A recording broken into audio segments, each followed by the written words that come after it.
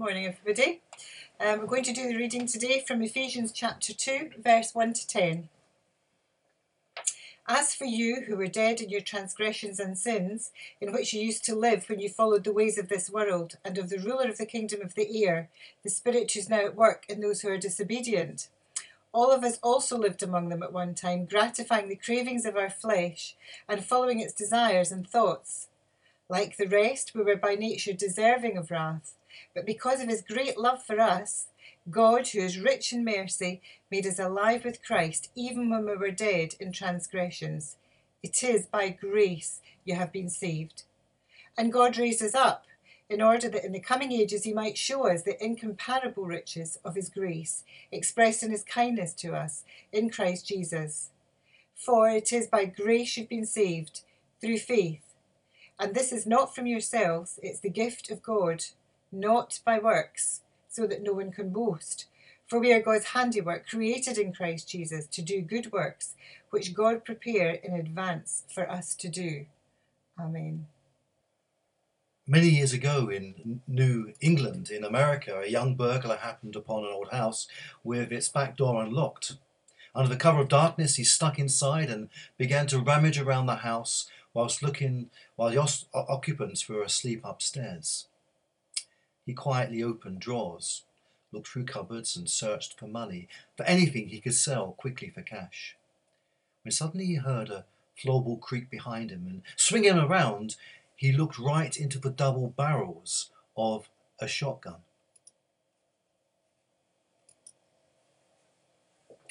At the other end was an elderly gentleman who smiled and simply said to him, "Young man, I want to warn you now that you are standing in the space I am about to shoot." The young man quickly vacated that space and that house.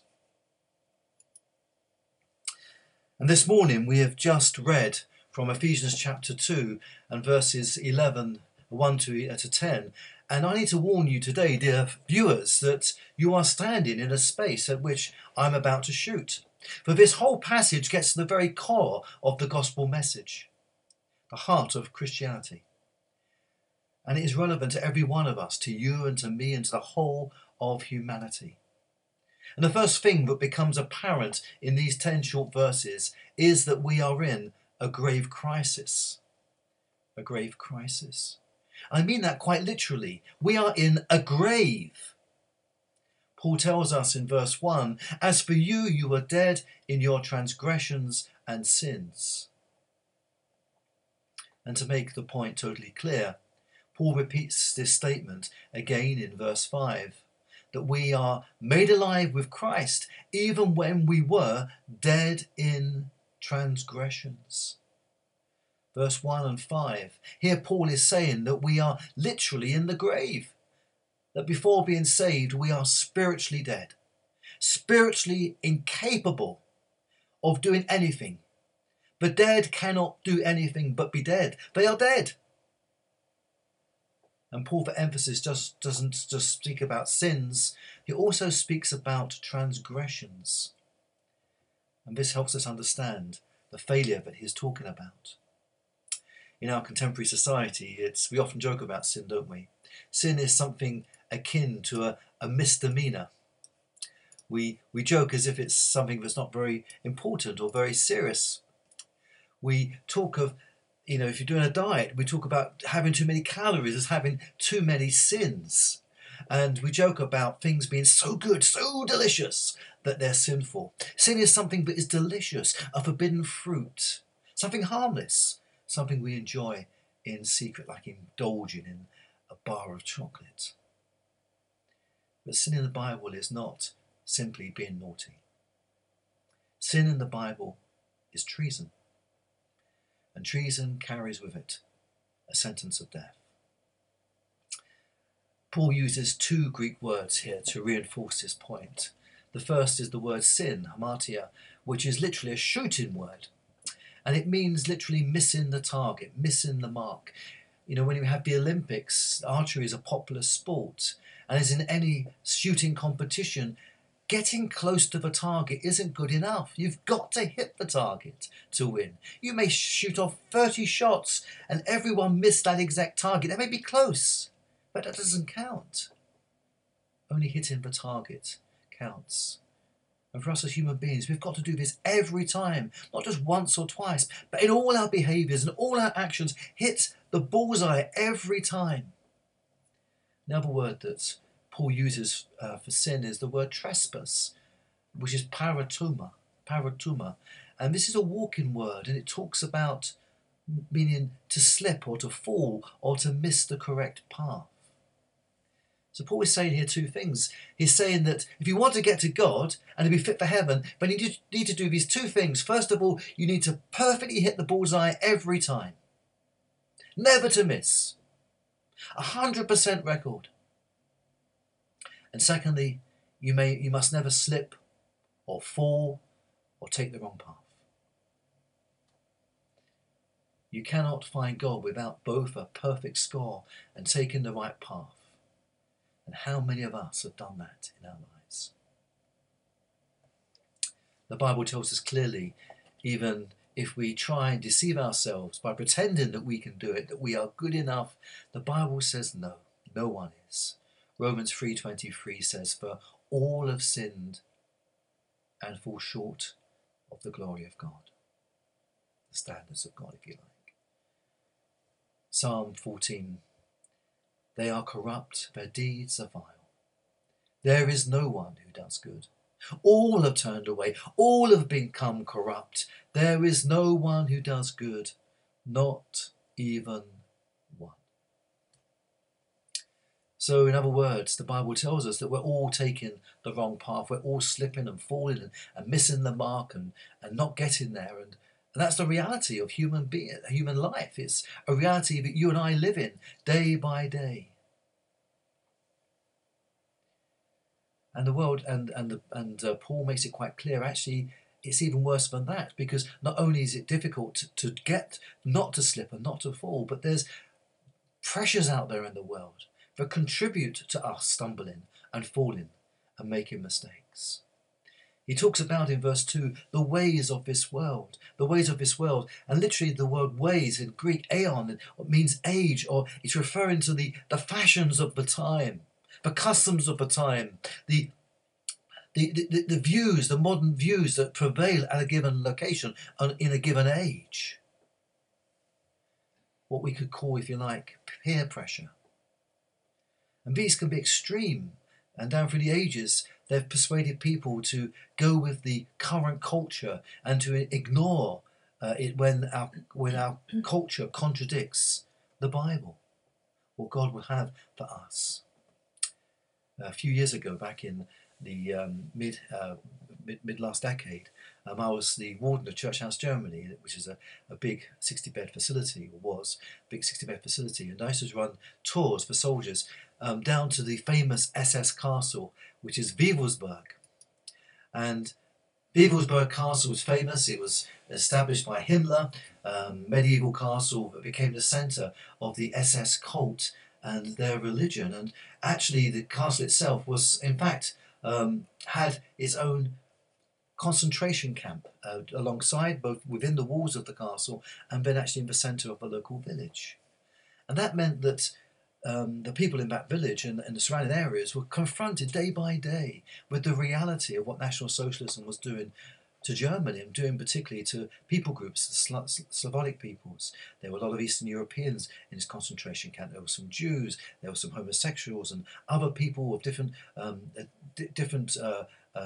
classes who actually were condemned by National Socialism. And this was happening right in the village. And farmers would speak about the sickly smell that would come from the crematoria at various times during the week, and would waft its ways over the fields as they were ploughing the fields and working the land. And yet people felt powerless. They turned they turned away from what was going on. They ignored it. And that was true of the Christian church. Many of the Christians in the church in Germany during that particular conflict. Many embraced the political culture of the time, well before the Second World War. So much so that the German Christian movement used to march with Nazis and had their own banners. And in the place where normally the swastika was, they had a cross. And they would march proudly down streets through Nuremberg and through Munich, declaring that they were Christians who were following National Socialism. One very shamed Christian woman wrote later on after the war that but behind her church there had been a railway, and that sometimes on Sundays when they were having their services they would hear the trains trundling past, and they could hear the screams and the cries from people inside those trucks. So what did they do? They turned the organ up and sung louder to drown out the noise of the cries and the screams. And our age is no better. We are living in an age that is not a good age. It's morally corrupt and bankrupt. Many things that go on in our society under the idea of free will, but we honour and we worship so much in the 21st century, cause much suffering to many, many people, and yet we turn our eyes and look the other way. We stop our ears. We sing louder and pretend it's not really happening. And the reason for this is because our current age is not under the rule of God. And the Bible is quite clear of that. Paul talks about in verse 2, the ruler of the kingdom of the air. And we need to hear this. The ruler of the kingdom of the air of this current age is not God and it is not Jesus. The ruler of the kingdom of the air is Satan. And the word Satan, Satanos in Greek, literally means enemy. So why is it that so many Christians want to make the enemy a friend in the 21st century? They want to ignore what's going on and simply drown out the different voices and pretend everything's okay, that we're intellectual, we're enlightened in the 21st century. We've got it right. No one else got it right. We've got there. Praise be. Pat ourselves on the back. We're okay. And yet Jesus came to rescue us from this age and all ages until the coming of his kingdom. That's what Paul says in Galatians chapter 1 and verse 3. He says, the Lord Jesus, who gave himself for our sins to rescue us from the present evil age, according to the will of God, our Father. Any age that doesn't live according to the will of God is an evil age, because God sets the standard. And we fall short of that. Not only does the pressure and trends and fashions of our era mould us and try and mould us into their form, but there's also a dark spiritual force at work. When Paul says this, he talks about Satan being the ruler of the kingdom of the air. This is why people struggle so much with overwhelming addictions and temptations. It's not merely physical. It's not merely about habit forming. It's not merely about pattern forming that we do in our lives that we can't change. It's far more spiritual than that. There is a force, a malevolent force, working in our world. Again, the Bible speaks this so clearly. We ignore this so much as Christians in the 21st century. Galatians 4 verse 3, Paul says, when we were children, we were slaves to the elementary spirits of the universe. The elementary spirits of the universe. And in Colossians 2 verse 8, Paul says, see to it that no one takes you captive through hollow and deceptive philosophy, which depends on human tradition and the elemental spiritual forces of this world. There are elemental spiritual forces working every day to pull you down, to cause you to slip, to cause you to turn the wrong path, to cause you to miss the mark. That's why it's so difficult to be a Christian. That's why it's so difficult to be a human being. Because things are stacked against us in this world. And the ruler of the kingdom of the air, Satan, is planning and plotting to pull you down. That's why we need spiritual help. We can't do it by ourselves. We need God to help us. There are real forces out there. And the thing is that sin, that wrongdoing cuts us from God. It leads to spiritual death. Isaiah the prophet says, but your iniquities have separated you from the face of God. Your sins have hidden his face from you so that you will not hear. Sin separates us from God. And as it separates us from God, who is the giver of life, sin separates us from life itself. We die. Spiritually, we become dead in our sins. So finding life is not about finding ourselves. It's not about doing our own thing. Finding life is about finding God and his Son, Jesus Christ.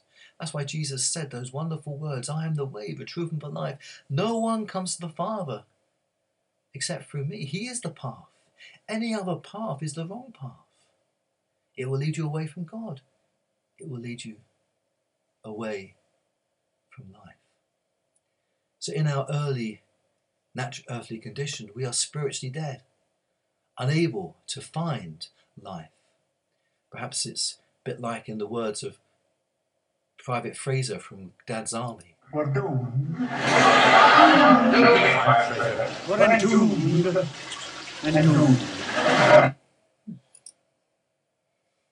We are doomed. We are doomed in our own condition. If we carry on going our own way, we are doomed.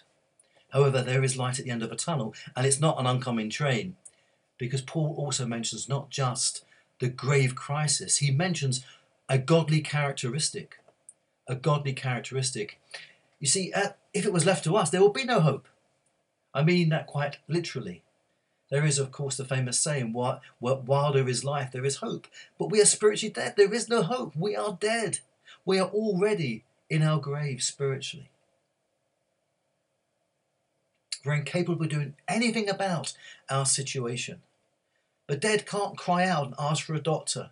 Can't dial 999 and ask for an ambulance. Can't limp themselves into the emergency room and lay themselves upon a gurney. The dead are dead. They can't do anything. We are dead in our spiritually dead in our sins. We cannot save ourselves. It's impossible.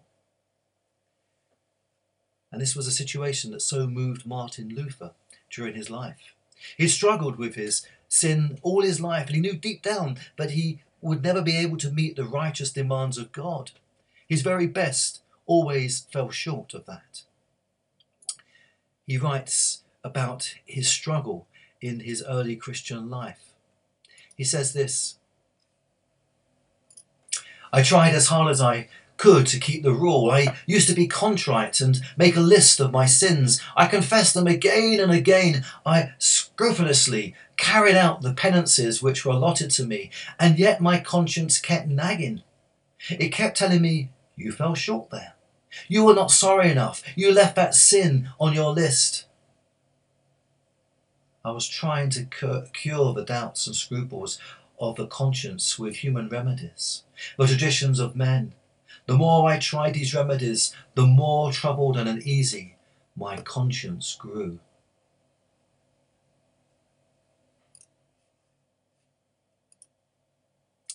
Literally, Luther had an overwhelming sense of the majesty and the wrath of God.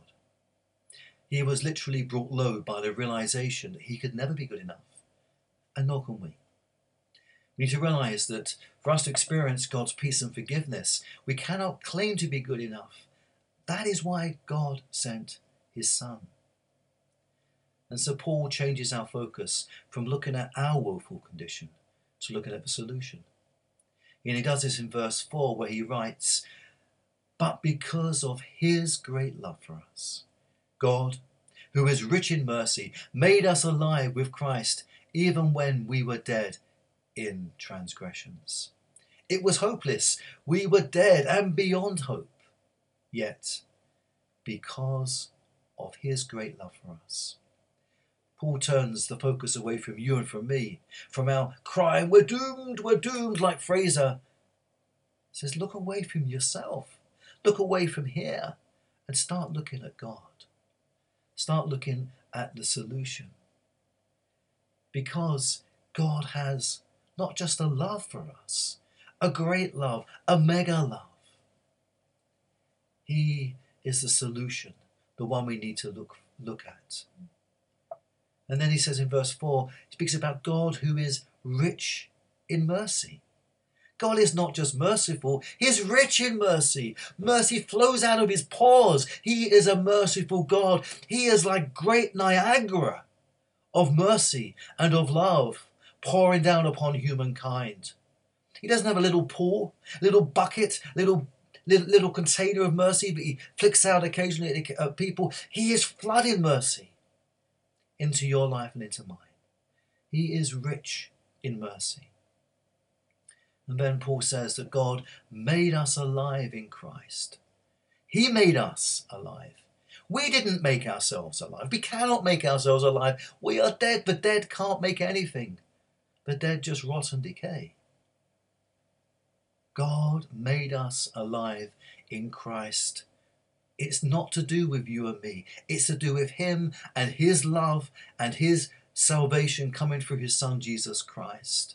God, who is rich in mercy, saves us through the work of his son Jesus upon the cross.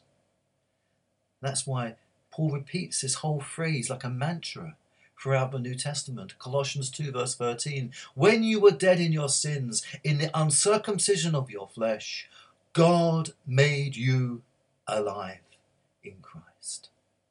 Not you. You can't do it. I can't do it. God makes us alive. That's the reality of what so moved Martin Luther, that was at the root and the heart of the Reformation. Because he suddenly realised that it wasn't indulgences. We didn't need indulgences. We didn't need these special papal blessings from the Pope that actually enabled us or wrote off certain sins. God had written off sin in his Son, Jesus Christ. We didn't have to pay money for the building of St. Peter's. God had done that freely as a gift through his Son, Jesus. And as Martin Luther studied the writings of St. Paul, he came to realise that the just shall live by faith. Romans 1 verse 7. That faith was the key. Faith was the mechanism. We need to simply believe and receive this wonderful gift. It's not about human effort. It's all about Jesus. What he has done for us on the cross. Martin Luther began to realise his conscience has been right all along. He was not good enough. None of us are. Martin Luther couldn't save himself. God saved him through Jesus Christ, his Son. Many years ago, when I was a young Christian, I was stationed in RAF Larbrook, and I was serving in the Royal Air Force as a policeman, as you can see in that particular picture. And I'd become a Christian about a year beforehand, and I was really struggling with a guilty conscience. And I used to go along to the station church quite a few evenings a week, and I would kneel down late at night, and I'd pray, sometimes for 3 or 4 hours. I used to pray on my knees because that was uncomfortable. And I'll pray for so long, I had huge calluses on both my knees, huge lumps of dead skin. And I was struggling with my guilt. I felt guilty. I was constantly being bombarded with temptations. I was giving in a lot of time to those temptations.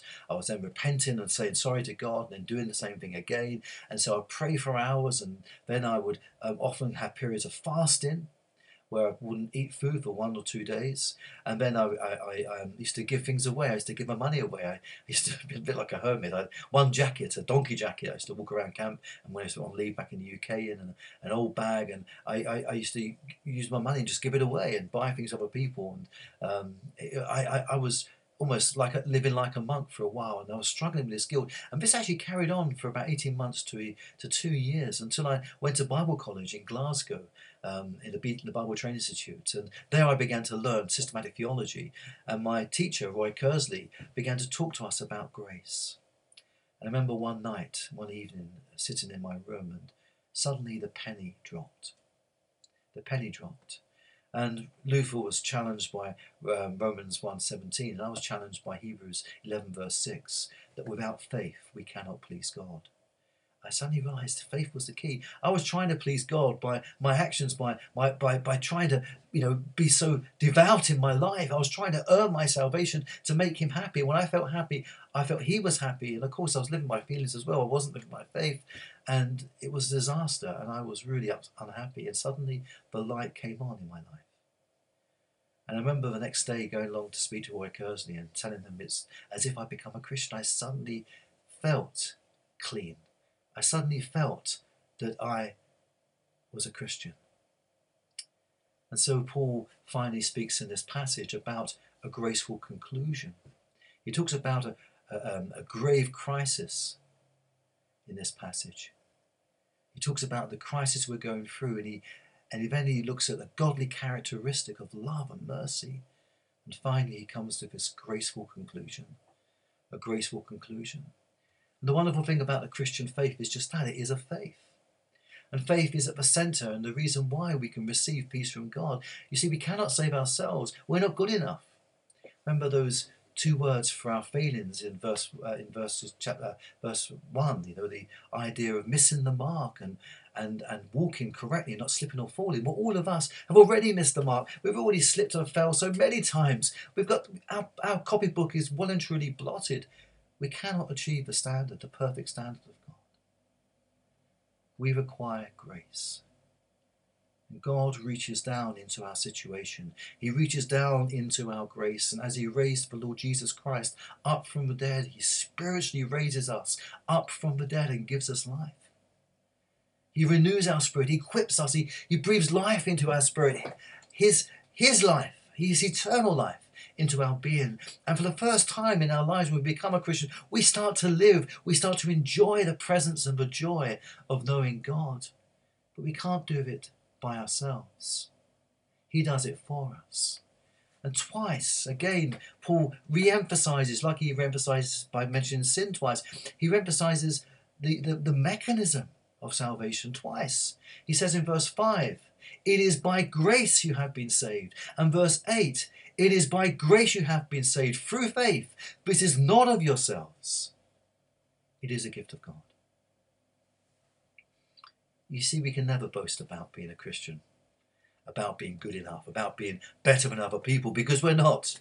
We're as flawed as anyone else out there. But we recognise that we can't do it alone in God, and we ask God to come into us and to reach down and to breathe his life and his spirit into us. It's a gift. It's a gift. Grace is something you don't deserve. It is literally unmerited favour. The Bible tells us in Romans 6:23, for the wages of sin is death, but the gift of God is eternal life through Jesus Christ our Lord. And a gift is something you receive. You don't work for it. You don't earn it. You don't pay for it. You simply are the recipient of it. And this is where faith comes in. You believe that the gift has been given to you, so you reach out. And the gift is placed into your hands. You need to believe that the gift is for you, that God is rich in mercy, that he is a God of great love, but he wants to forgive us through Jesus Christ. That is the act of faith, saying, I believe this is for me. I believe I'm a sinner, I'm wrong, I'm bad, and I need your life. We need to really realise that we can't save ourselves and throw ourselves upon the love and mercy of God. That is grace. Grace is undeserved. In 1987, the IRA planted a bomb in Enniskillen in Northern Ireland, just west of Belfast. It was time to detonate, right in the middle of the public service of remembrance taking place on that Sunday morning. And when it detonated, it killed 11 people and injured a further 63. And the 23-year-old daughter of Gordon Wilson was one of those who died during that blast.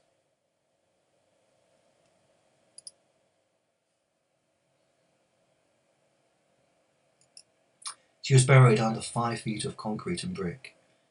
And her injured father sat with her, holding her hand. And her last words to him were, Daddy, I love you very much. She had suffered a severe spinal and brain injury and died just hours later in hospital. A newspaper later proclaimed that no one remembers what the politicians had to say that day. No one who heard Gordon Wilson will ever forget what he confesses. His grace towered over the miserable justification of the bombers. So what had the draper, Gordon Wilson, what had he said that so amazed everyone, speaking from his hospital bed? Well, that very day, Gordon Wilson said, I have lost my daughter, but I bear no grudge.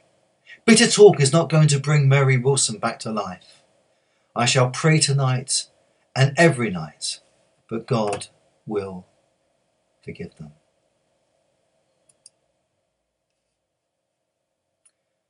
What an incredible act of grace. The night his daughter had died, 20-year-old Marie Wilson, a nurse, had died. He prayed that God will forgive those who caused the terrible suffering of his family and many others. That is grace. And Gordon Wilson went on after that to work for peace and reconciliation between Catholics and Protestants until the day he died. He made a massive impact. He brought light into the conflict in Northern Ireland. He brought light and forgiveness into the hearts of people in Enniskillen. He had a work of grace to do by showing the grace of God his Father. Grace is undeserved, it's unearned, it's free, it's beautiful, and God gives us grace through Jesus. He forgives all you've ever done and offers you a fresh start. You cannot save yourself. You could never be good enough. None of us can be. Remember this. You can atone for breaking a law. You can, in some measure, put things right when you've broken a law or transgressed something legal. But this is not about breaking laws. It's about breaking hearts. Because we have broken the very heart of God the Father. He made us. We are his creation. He put life into us as an act of blessing and of grace and of goodness. And as soon as we were being given free law, we stuck two fingers at him and said to go away, and we went our own way. And as a father, he came after us and tried time and time again to guide and direct us, but we continually rejected him. We broke his heart. And eventually when he sends his most precious thing, his one and only son, what do? We kill his son and we put him upon a cross. We broke the Father's heart. You cannot atone for breaking someone's heart. You can only be forgiven. And God forgives us through Jesus Christ. You and I are never going to be good enough people. It is only by grace alone, that we are saved. It is not because you or I deserve it. It is undeserved, unearned merit that's given to us. It is a gift to you and to me. But we've got to receive it. Some people still very proudly say, I'm not a bad person. I've heard that so many times. I've heard people criticize me and say, how do you say that? I'm not a bad person. Well, if you're not a bad person, you clearly are not very self-aware. I know I'm a bad person. Constantly my thought life and things that I struggle with in my life, but God by his grace is changing me and has changed me and will change me because I've got eternity to live, and I know God will not give up until I'm an object of his grace in terms of the way I live. And God wants to work with you too. You've got to admit you need him. You've got to reach out and receive by faith the gift that God offers us. It is by grace alone, not by your works. No one can boast. We can simply celebrate and worship the God of grace. And that's why Paul finally closes in verse 10 by saying this. For we are God's handiwork, created in Christ Jesus to do good works, which God prepared in advance for us to do. God has prepared us to do good works. He wants us not simply to be the recipients of his grace, but to be the channels of his grace, to show the grace of God in our lives, to bring the light of his grace, because this world needs grace. Just like Gordon Wilson, that godly Christian man, that Methodist draper in Northern Ireland, whose mission, whose work was to bring light and grace into Enniskillen and into Northern Ireland. He even met later on with the IRA and told them that he forgave them, and then told them to stop doing what they were doing. Enough people had suffered. He was used by God as a spokesperson into the politics and even into the terrorist groups of Northern Ireland, as a work of grace. And God wants us to be works of grace in our places of work, in our families, in our streets. Ask yourself the question, who do you need to forgive today and show grace? Who's longing to receive grace from you at work, in your street, in your family? How are you going to show the grace of God in your words and actions in this coming year? You know, we don't work to be saved.